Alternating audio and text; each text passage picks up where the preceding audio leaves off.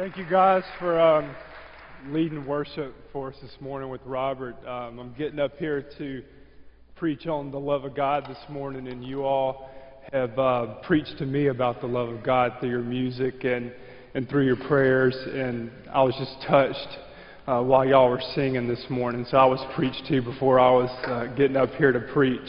Good morning, church. And good morning, visitors. We're glad you're here with us, and everybody else who is watching via the web, including probably Pastor David. Maybe not. I don't know if he's skipping church this morning, but I guess it's not considered skipping church if he's watching with us on the web. So good morning, Pastor David. And I'm really grateful for the opportunity to get up here and preach. Pastor David has graciously asked some of us younger guys, some of us younger seminary students to fill in for him on a couple Sunday mornings recently. And they have been, Tyler and Taylor have been up here preaching a couple times. And there's been a running joke among us and among the staff about there seems to have been people kind of get confused about who's who. And after I think it was Tyler preached, see, I'm already getting them confused. Taylor got an email about how well he preached on Sunday. And so he's like, I don't know if I should send the email on to Tyler and so forth. And then, so it became a running joke even when they were preaching. And last time Tyler was up here preaching a couple weeks ago, he kind of made a joke about this and wanted to clarify who he was and so forth. And right after the service, I got complimented on a good sermon, and it wasn't a joke, I don't think. So there still seems to be confusion, and that's fine because, in all seriousness, none of us, even Pastor David, anybody who gets up here, our staff, none of us is up here to make our name remembered.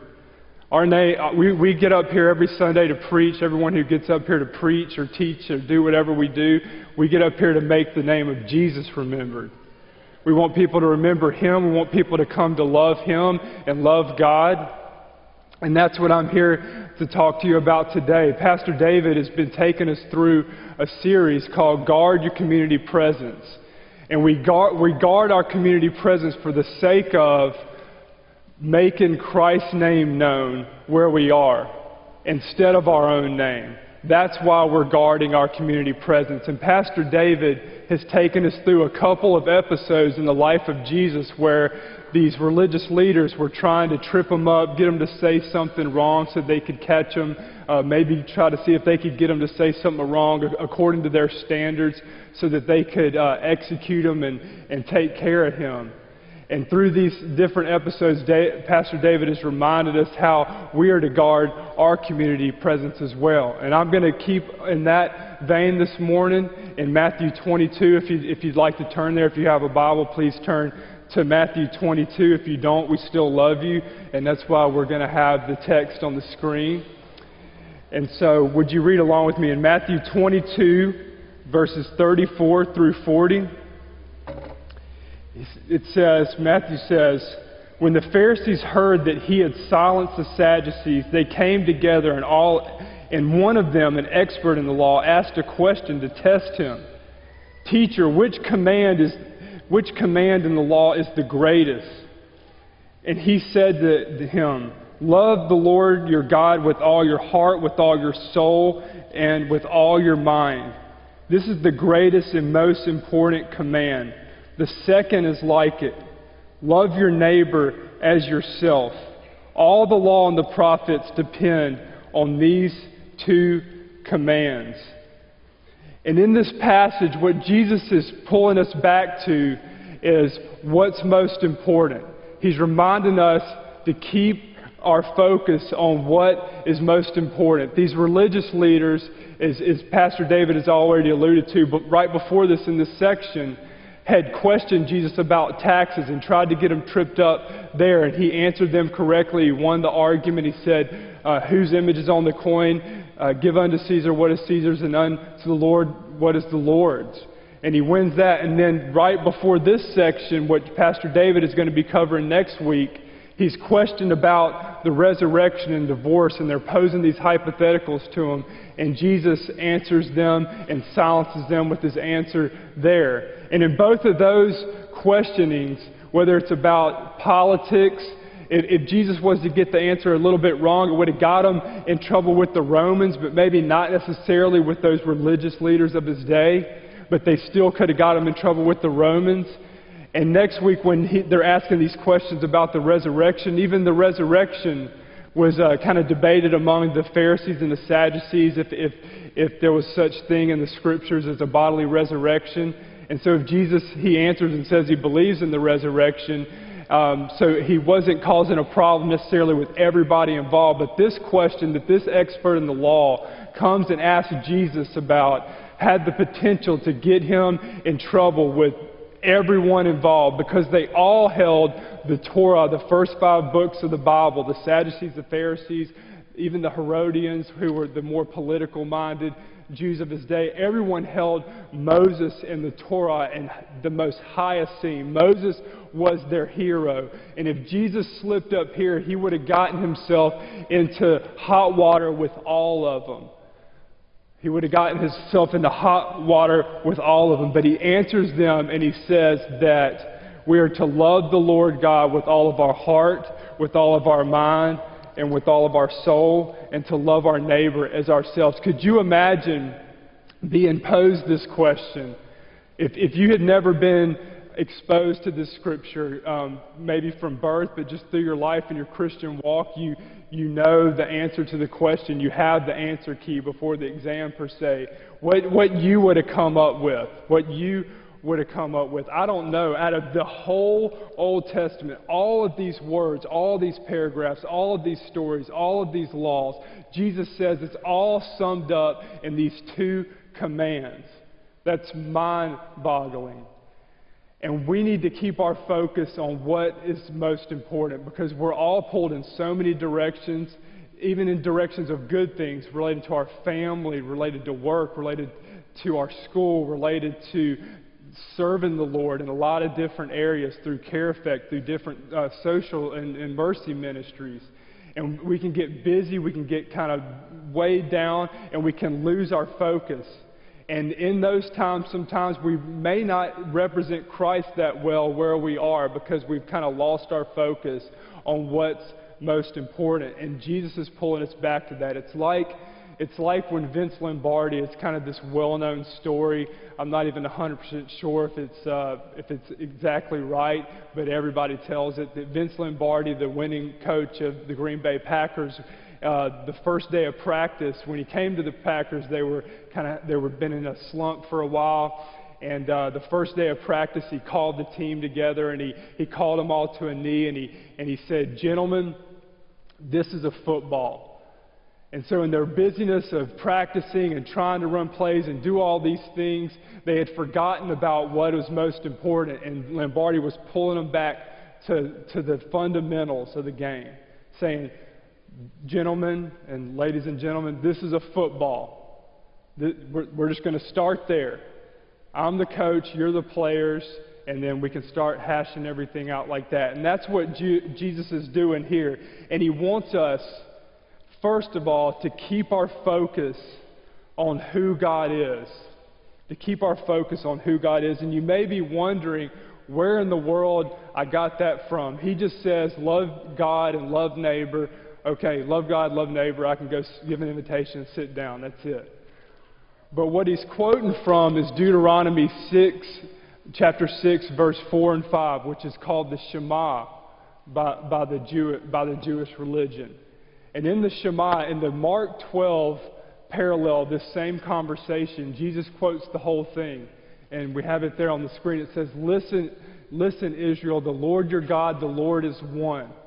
That first part, listen, Israel, the Lord your God, the Lord is one, is the beginning of what is called the Shema. This is very, very important, was very important to them in their day, the Jewish leaders in their day. If you've ever been to an Orthodox Jewish home, and or a Jewish home that has a box on the doorpost, inside that box is those two verses from Deuteronomy. Those are called mezuzahs that are on the doorpost there.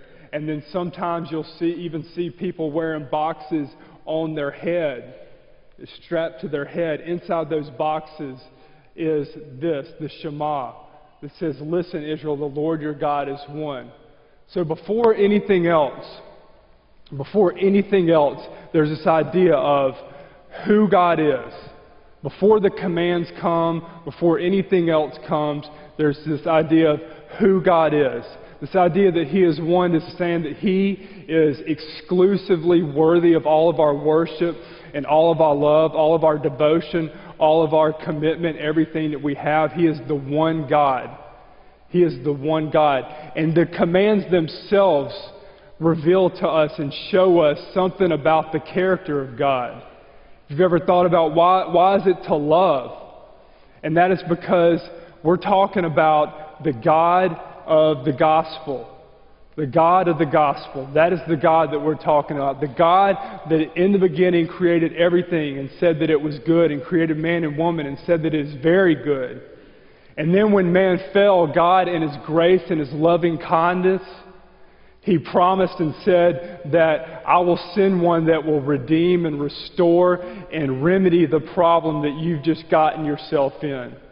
And then through Abraham that we went through in the fall, and last year y'all went through with Pastor David, then Abraham, God promises to him, He says, "I will make your descendants as numerous as the stars in the sky, and I will bless the nations through you."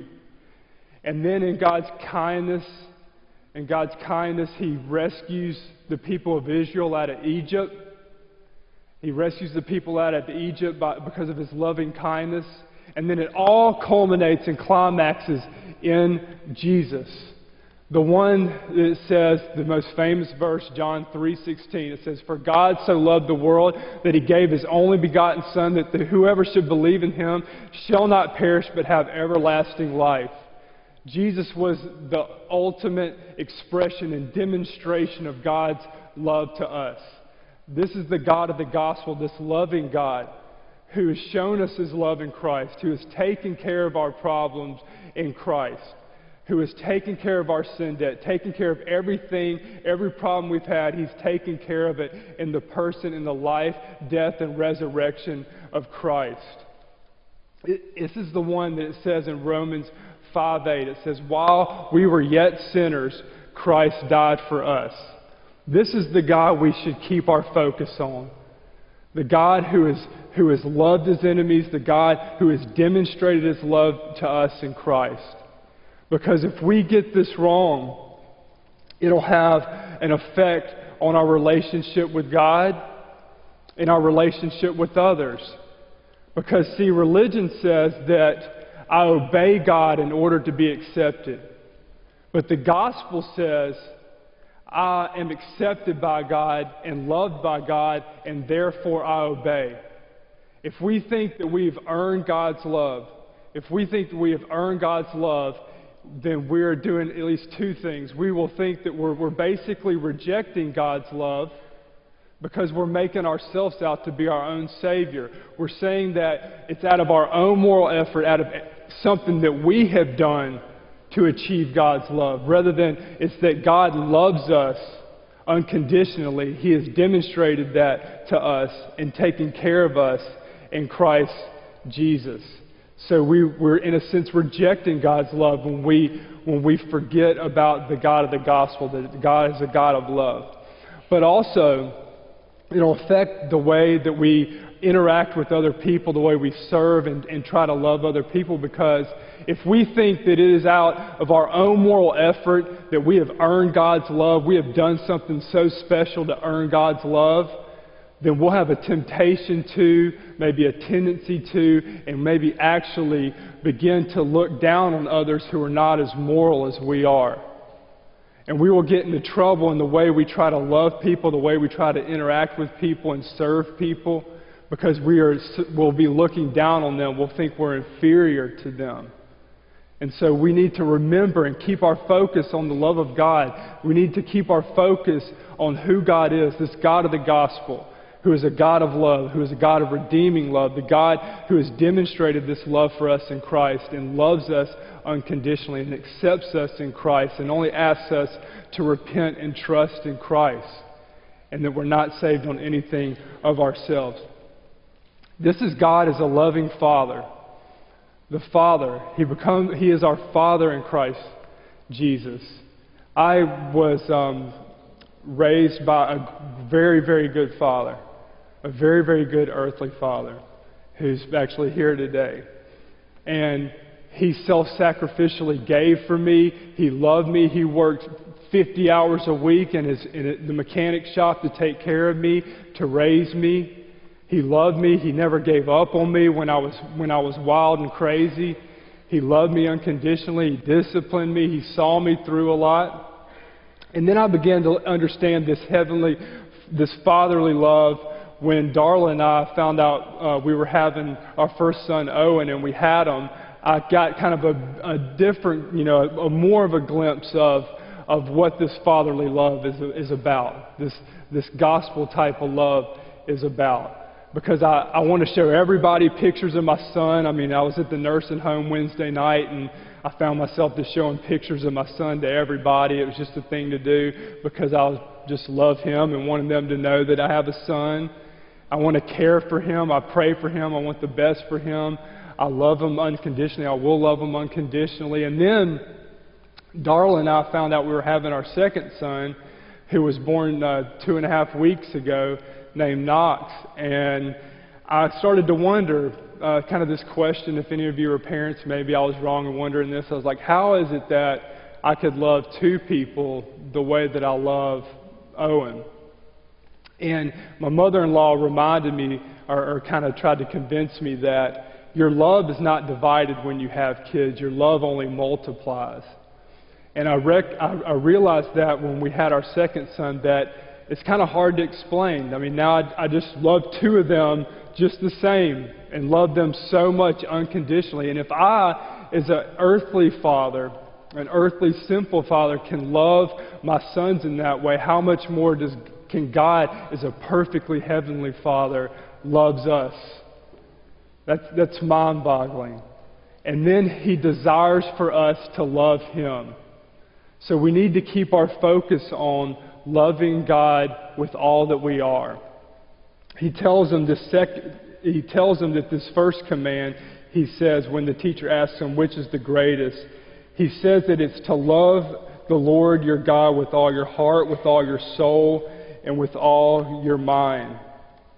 And this idea that we are to love God in this way, this love, this agape love that Pastor David mentions a lot, this agape love is this kind of self-sacrificial, committed, devoted love to that which is good and noble and right, despite necessarily of how we feel about it or what we think about it. It's this just committed love, this self-sacrificial love. And he says that we're to love God in this way because with all of our heart, with all of our soul, and with all of our mind. He's not necessarily saying that these are these three separate areas that can get out of balance and so forth, or we need to kind of focus on these different areas, but it's kind of making this broader point of we're to love God with everything we are.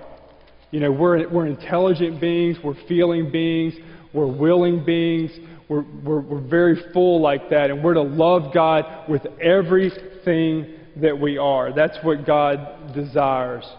Our love for Him will be genuine, it will be committed, it will be willing, it will involve our feelings, it will involve our intellect, it will involve every aspect of who we are, because God is a God of love who is fully invested in His love for us, and it is only how we know how to love is because of how God loves us.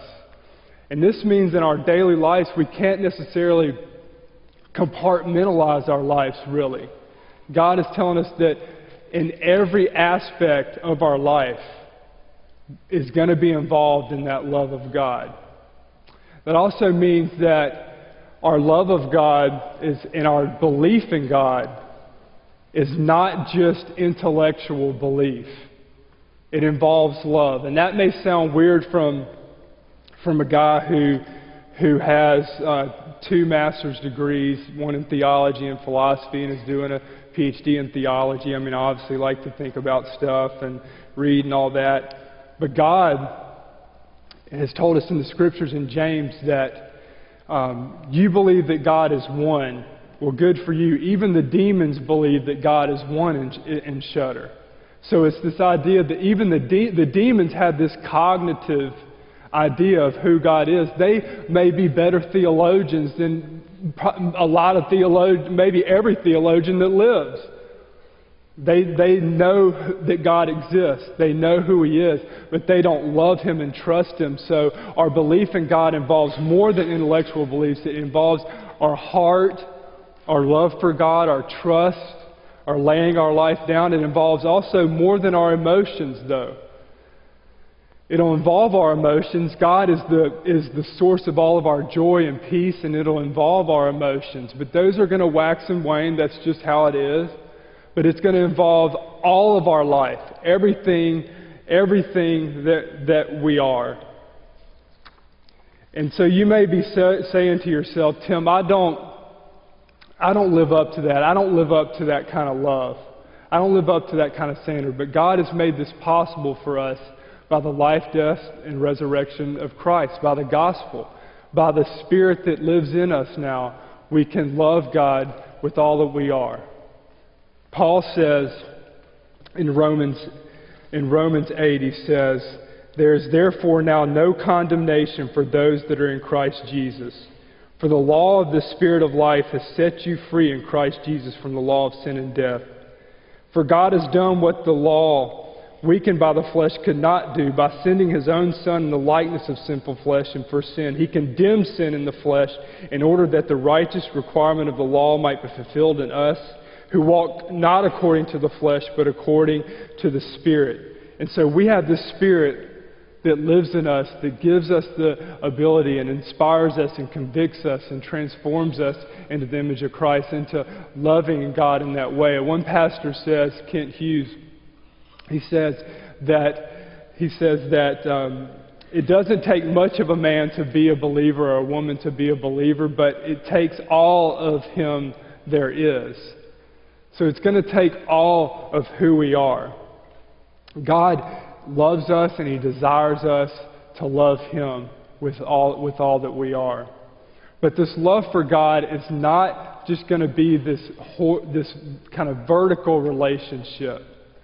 It's going to be this horizontal relationship as well. He says that we're to keep our focus on loving our neighbor. He says about the command, "The second is like it. Love your neighbor as yourself. All the law and the prophets depend on these 2 commands." And this passage of the Old Testament that he's quoting is not from Deuteronomy. It's from Leviticus 19:18. And within that context of Leviticus, there's all this talk about how the Israelites were to relate to their neighbors out of their love of God. They were supposed to leave some of their harvest there for the poor and those that couldn't afford to have their own food. They were to leave some of the harvest there for the poor and them and the widows to come and get some food for themselves. He says that they're not to do unjustly in courts. They're not to rob through wages. They're not to hate or bear grudges against their neighbor, but they're to love their neighbor. And Israel themselves were called to be a blessing to the nations. I was reading Genesis 13 this morning when God speaks to Abraham and says that I will bless the nations through you. He does that fundamentally and primarily through the seed that comes through Him, Christ Jesus. But also we're blessed by God and we're provided for by God in order to be a blessing to others and be a blessing to our neighbors. Paul picks up on this idea that this law, this command that he's quoting from Leviticus, in a sense is fundamental and sums up the second half of the 10 Commandments per se. He says in Romans 13, he says, Do not owe anyone anything except to love one another, for the one who loves another has fulfilled the law. The commandments, do not commit adultery, do not murder, do not steal, do not covet, whatever other command are all summed up by this: love your neighbor as yourself. Love does no wrong to a neighbor. Love, therefore, is the fulfillment of the law. So it's kind of fundamental. That's what he's saying. When all the law and the prophets hang on these two commands, this command to love your neighbor as yourself sums up all these commands, all this talk in the Old Testament about how Israel was to connect and communicate and relate to their neighbors as they were to take care of the sojourners in their land, the non-Israelites in their land. They were called to take care of the widows in their midst who couldn't provide for themselves. They were called to take care of the orphans in their midst who don't have a father, who don't have a mother to take care of them. And he says that it's like unto the first. What does he mean by it's like unto the first? I think what he means is that they aren't identical. Our loving our neighbor is not identical with our loving God. But they're so intricately bound together that our love for our neighbor will be a visible expression of our love for God. I think that's what he's getting on to here. But what is this love? Have you ever thought to yourself what it means to love your neighbor, and in this part, as yourself? You see, the psychologists, or not psychologists, but it's to psychologize the text, I think, to have the idea that Jesus is kind of giving us a chance here we need to love ourselves. We need to learn how to love ourselves rightly first, and then we can love our neighbor.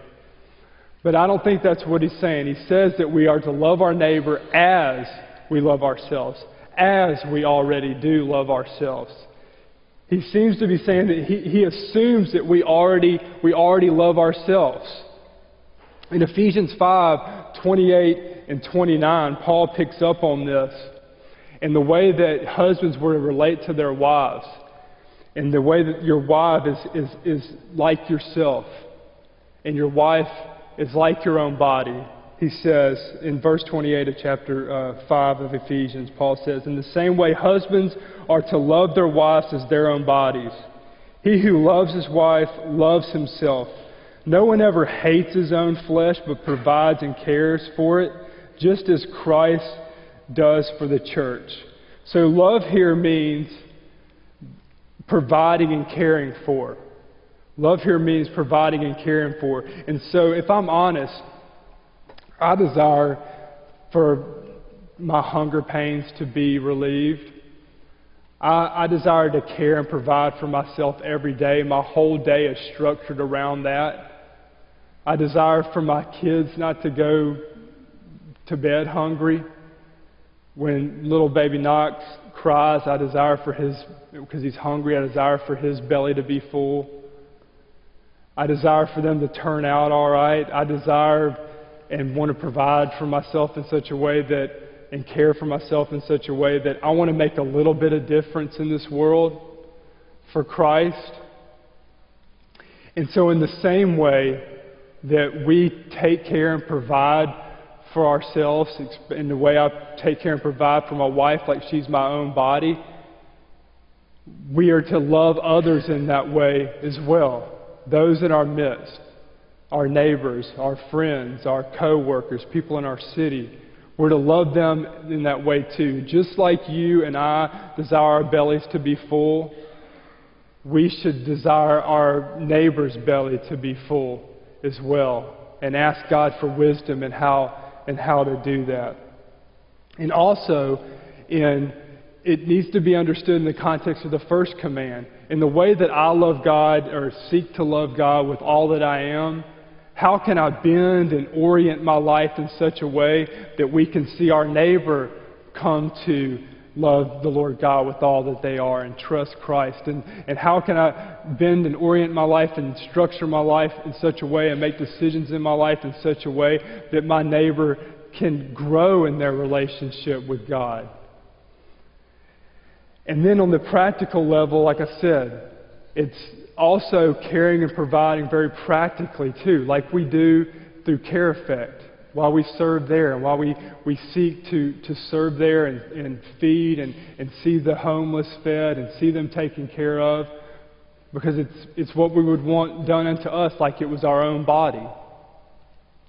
As one pastor says, and this is the way he phrases some of this, he says, if you want to enjoy more of God's compassion through the consolation He gives you in your sorrow, so you care enough about yourself that when you're sorrowful, you seek God. You want God to calm your heart, to give you peace, to give you joy.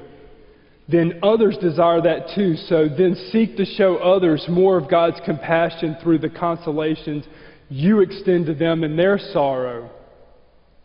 This is very practical. If you delight in seeing God's goodness in relaxed times of leisure, which is that time of year we like to find times to have leisure and relaxation and vacation, then extend that same goodness to others by helping them have relaxed, healthy times of leisure.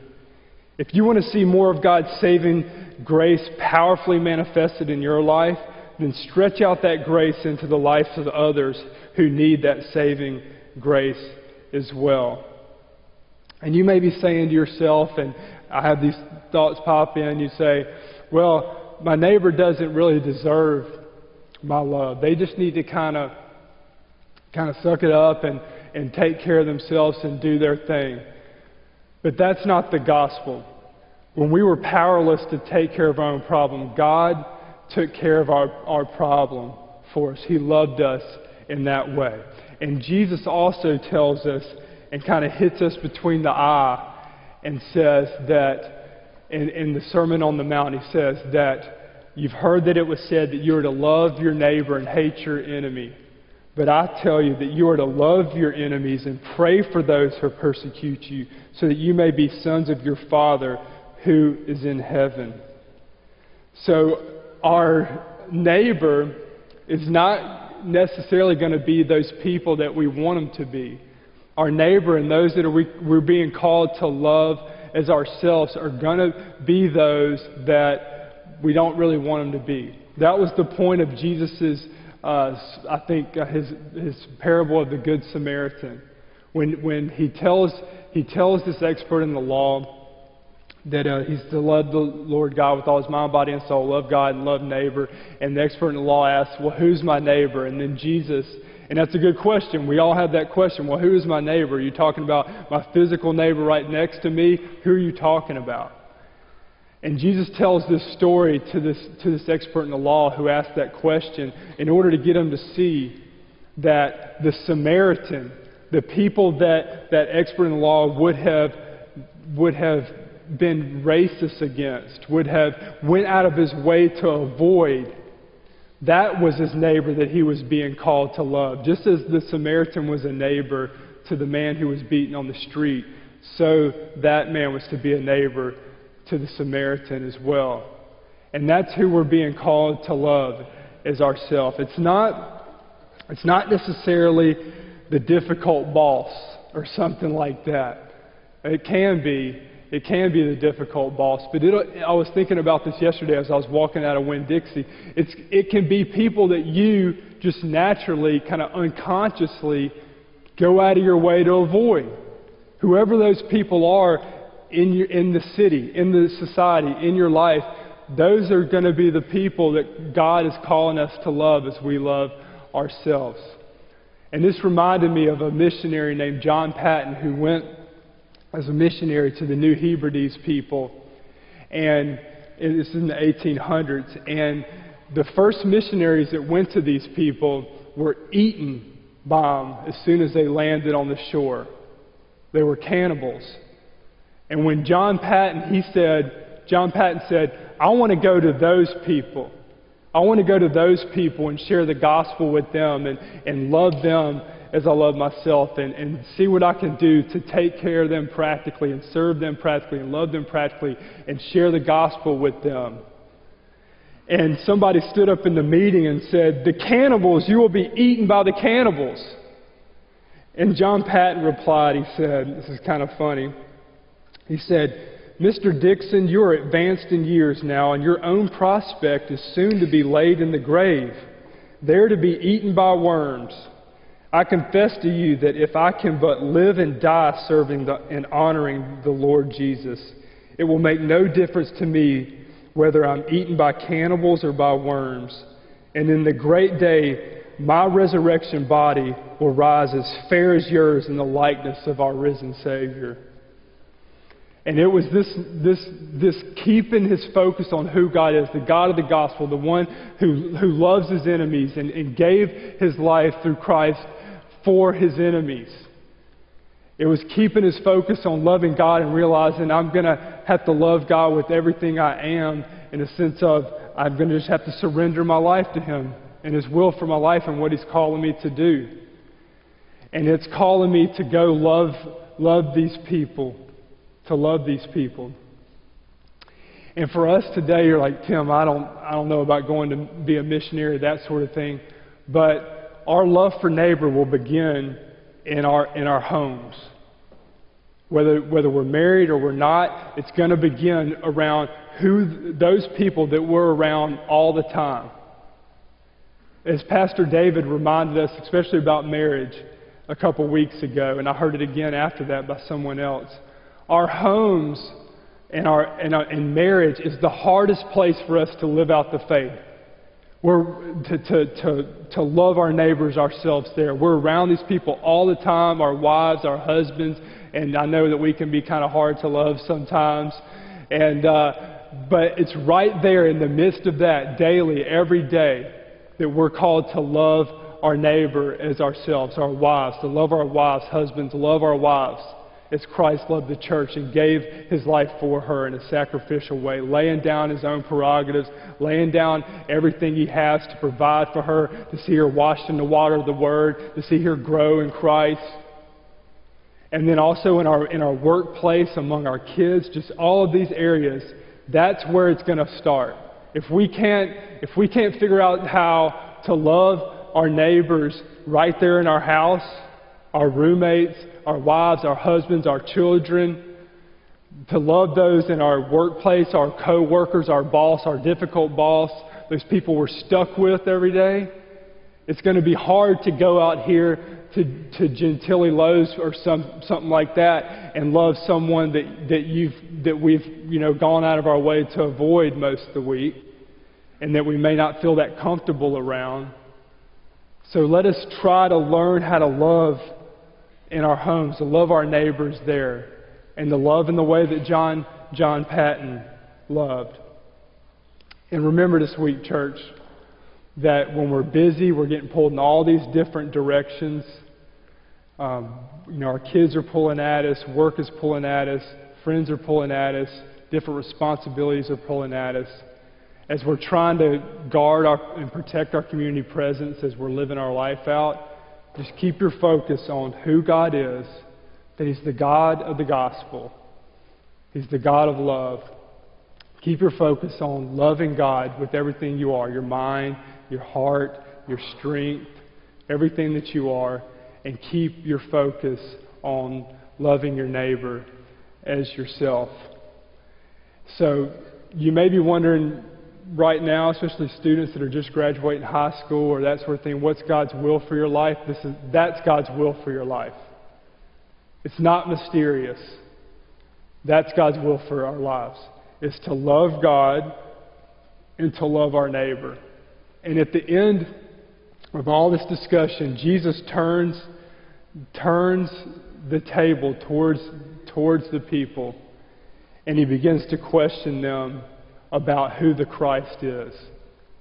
He asks them who the Christ is. And today, that's my question for some of you here today, that you may know you're far from God through this. You realize, Tim, I've never heard that. I've never really heard that God loves me in that way. But this morning is the morning for you to come down. We'll have prayer counselors around here and trust Christ and experience the love of God there. And Jesus is asking you too, who do you say that I am? Who is the Christ? So would y'all pray with me this morning? Father, I thank you for your love. Lord, how you have revealed yourself to us in your scriptures. How sometimes when we're so distracted and pulled in so many different directions, we can kind of get our focus on things that aren't that important. Lord, but you've so graciously reminded us of who you are. You've revealed about who you are. You've demonstrated this love for us in Christ. You've clearly revealed that to us in your scriptures. And Lord, when we're all kind of bent out of shape and trying to figure out which way to go, what we're supposed to do, should I go here, should I move there, should I take this job, should I do this, should I do that?